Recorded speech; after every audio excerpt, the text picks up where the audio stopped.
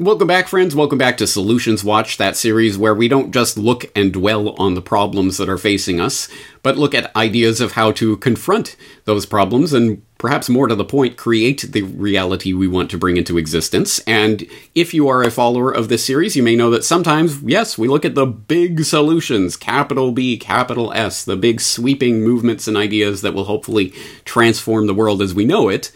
But from time to time, I like to also focus on the seemingly simple, seemingly basic little tips and tricks that you can use and start implementing in your life today to change things, hopefully for the better.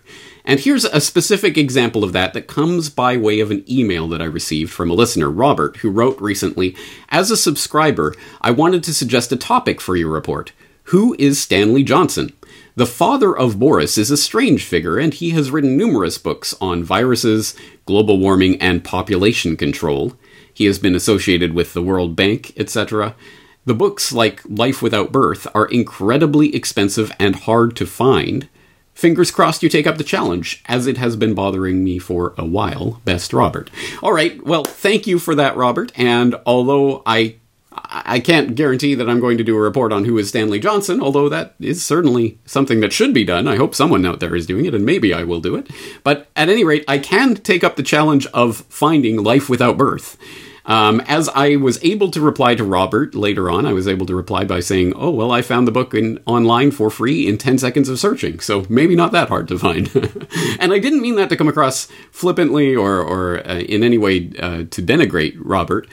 It's that there is a remarkable, incredible Library of Alexandria tool at your fingertips that most people probably don't even know exists. So let me open the kimono, my secret bag of research tricks that, don't tell anybody. But I'm going to show you how, I'm not joking, literally find this incredibly rare book that Robert later replied to say, well, I could only find it on Abe Books, is that what it's called? The used bookseller for £600 or something like that. You don't have to shell out £600 for this book, unless you really want the physical copy. You can find it online for free in, no joke, not an exaggeration, 10 seconds of searching. Want to try it? Let's go.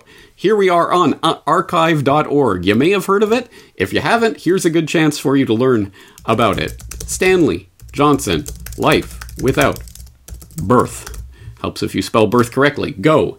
And now really the limiting factor in this 10-second challenge is going to be how long it takes for the archive.org servers to respond. But there we go. And there it is. Life Without Birth, Stanley Johnson. We have a couple of versions to pick from. And here it is. Here it is. Now, I have obviously borrowed this book, but let me just return this to show you what you would see if you are not logged into archive.org, because you are going to need, if you're going to want to read through these free books, you're going to need to sign up for a free archive.org account. So I have my archive.org account, completely free, simple sign up. Once you do, when you see a book like this, it will literally have the actual reproduction, the scan that you can flip through like an actual book, and generally there will be a preview where you can see the table of contents and maybe the front piece or something. But there it is. That's what it looks like, and it will be available in some other formats as well. I prefer this format actually, but anyway. And then once you're signed up and signed in, you can borrow the book for 1 hour, generally speaking. I'm sure all of the books used to be available for 2 weeks, but because of obviously the publishing industry is not happy about people having access to the Library of Alexandria. How dare you do this? I mean, libraries can do it, but not archive. No, of course not. So, of course, because of all the legal difficulties places like archive.org are facing right now, now they're doing 1 hour borrowing, but you can borrow again and again as much as you need, so it's generally not a hindrance. But there it is, and now I can literally flip through the book and read this book. I have not yet done so, obviously. I've just sort of started flipping through it. But obviously maybe this really is an interesting little read. And yes, the father of the UK Prime Minister being an advocate for various population control and writing about viruses and global warming and the like, and being connected in with the World Bank and other such institutions. Obviously, there's something here that's worth reading, and you don't have to pay £600 for it. That's the main message of today. So, yes, I'm here today to tell you the Library of Alexandria is at your fingertips, waiting, ready to be read. And, I mean, all the caveats and provisos, of course, these are electronic copies. So if you want physical copies that you can hold in your hand, yes, you're still going to have to buy paper books, of course. But for those sorts of things that you don't need the physical copy right now, you just want to read the book, and you don't necessarily need to keep it and preserve it forever, this is a very handy way to physically look in books. And I do this all the time with the research that I'm doing. I'll see that there's a reference to some book somewhere, some obscure book that maybe I could find online for a couple $100 and buy it and wait a couple of weeks and then get it and then look up that one sentence that I was looking for. But that doesn't seem like the best way of doing it. No, I'll just go to archive.org, type it in.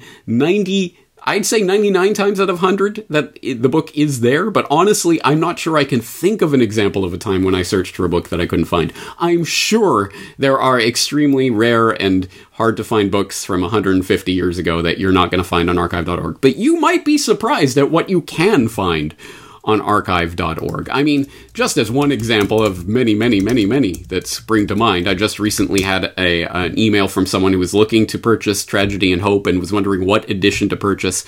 So I directed that person not only to where they can purchase the full edition, the 1,300 plus page edition as it has been faithfully reproduced from the original printing, but you can actually read the actual first printing of the book on archive.org. Again, completely for free, and you can read it this way if you want. If you don't want the physical copy, you can certainly do that. If you just want to look up a sentence or a word or a page, you can do that. I hope people have noticed. I hope my audience already knows this, because they will notice that in the show notes, whenever I talk about a book, 99 times out of 100, I will link up the archive.org version of the book.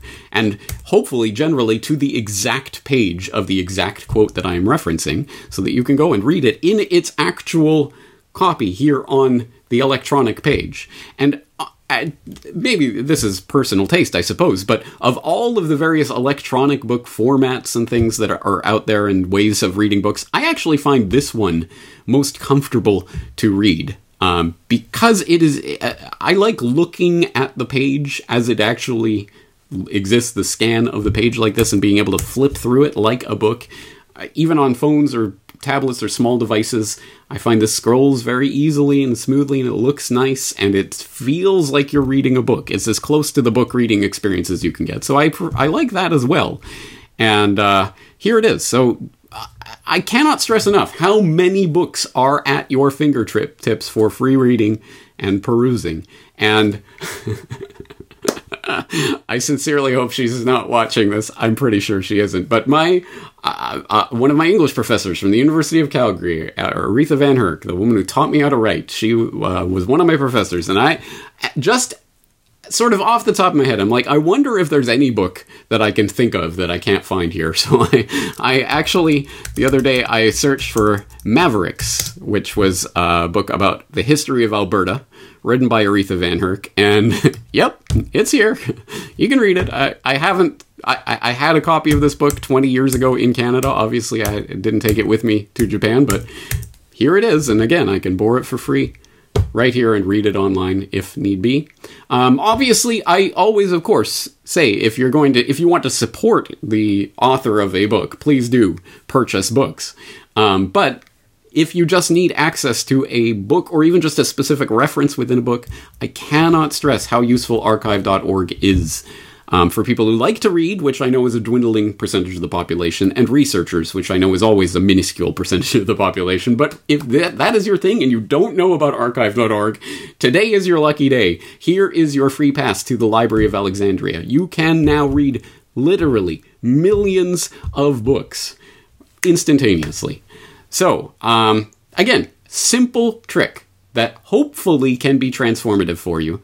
And I hope there is at least someone in the audience who went, I never knew that, and will be able to use this. That's what Solutions Watch is about, and I hope I saved someone out there £600 or some ungodly equivalent amount for some obscure book that they can now access instantaneously and for free. That's going to do it for this week. Next week, I hope to be back with another one of the capital B, capital S, big solution ideas, but I hope that these basic tips and tricks are useful as well. James Corbett, CorbettReport.com.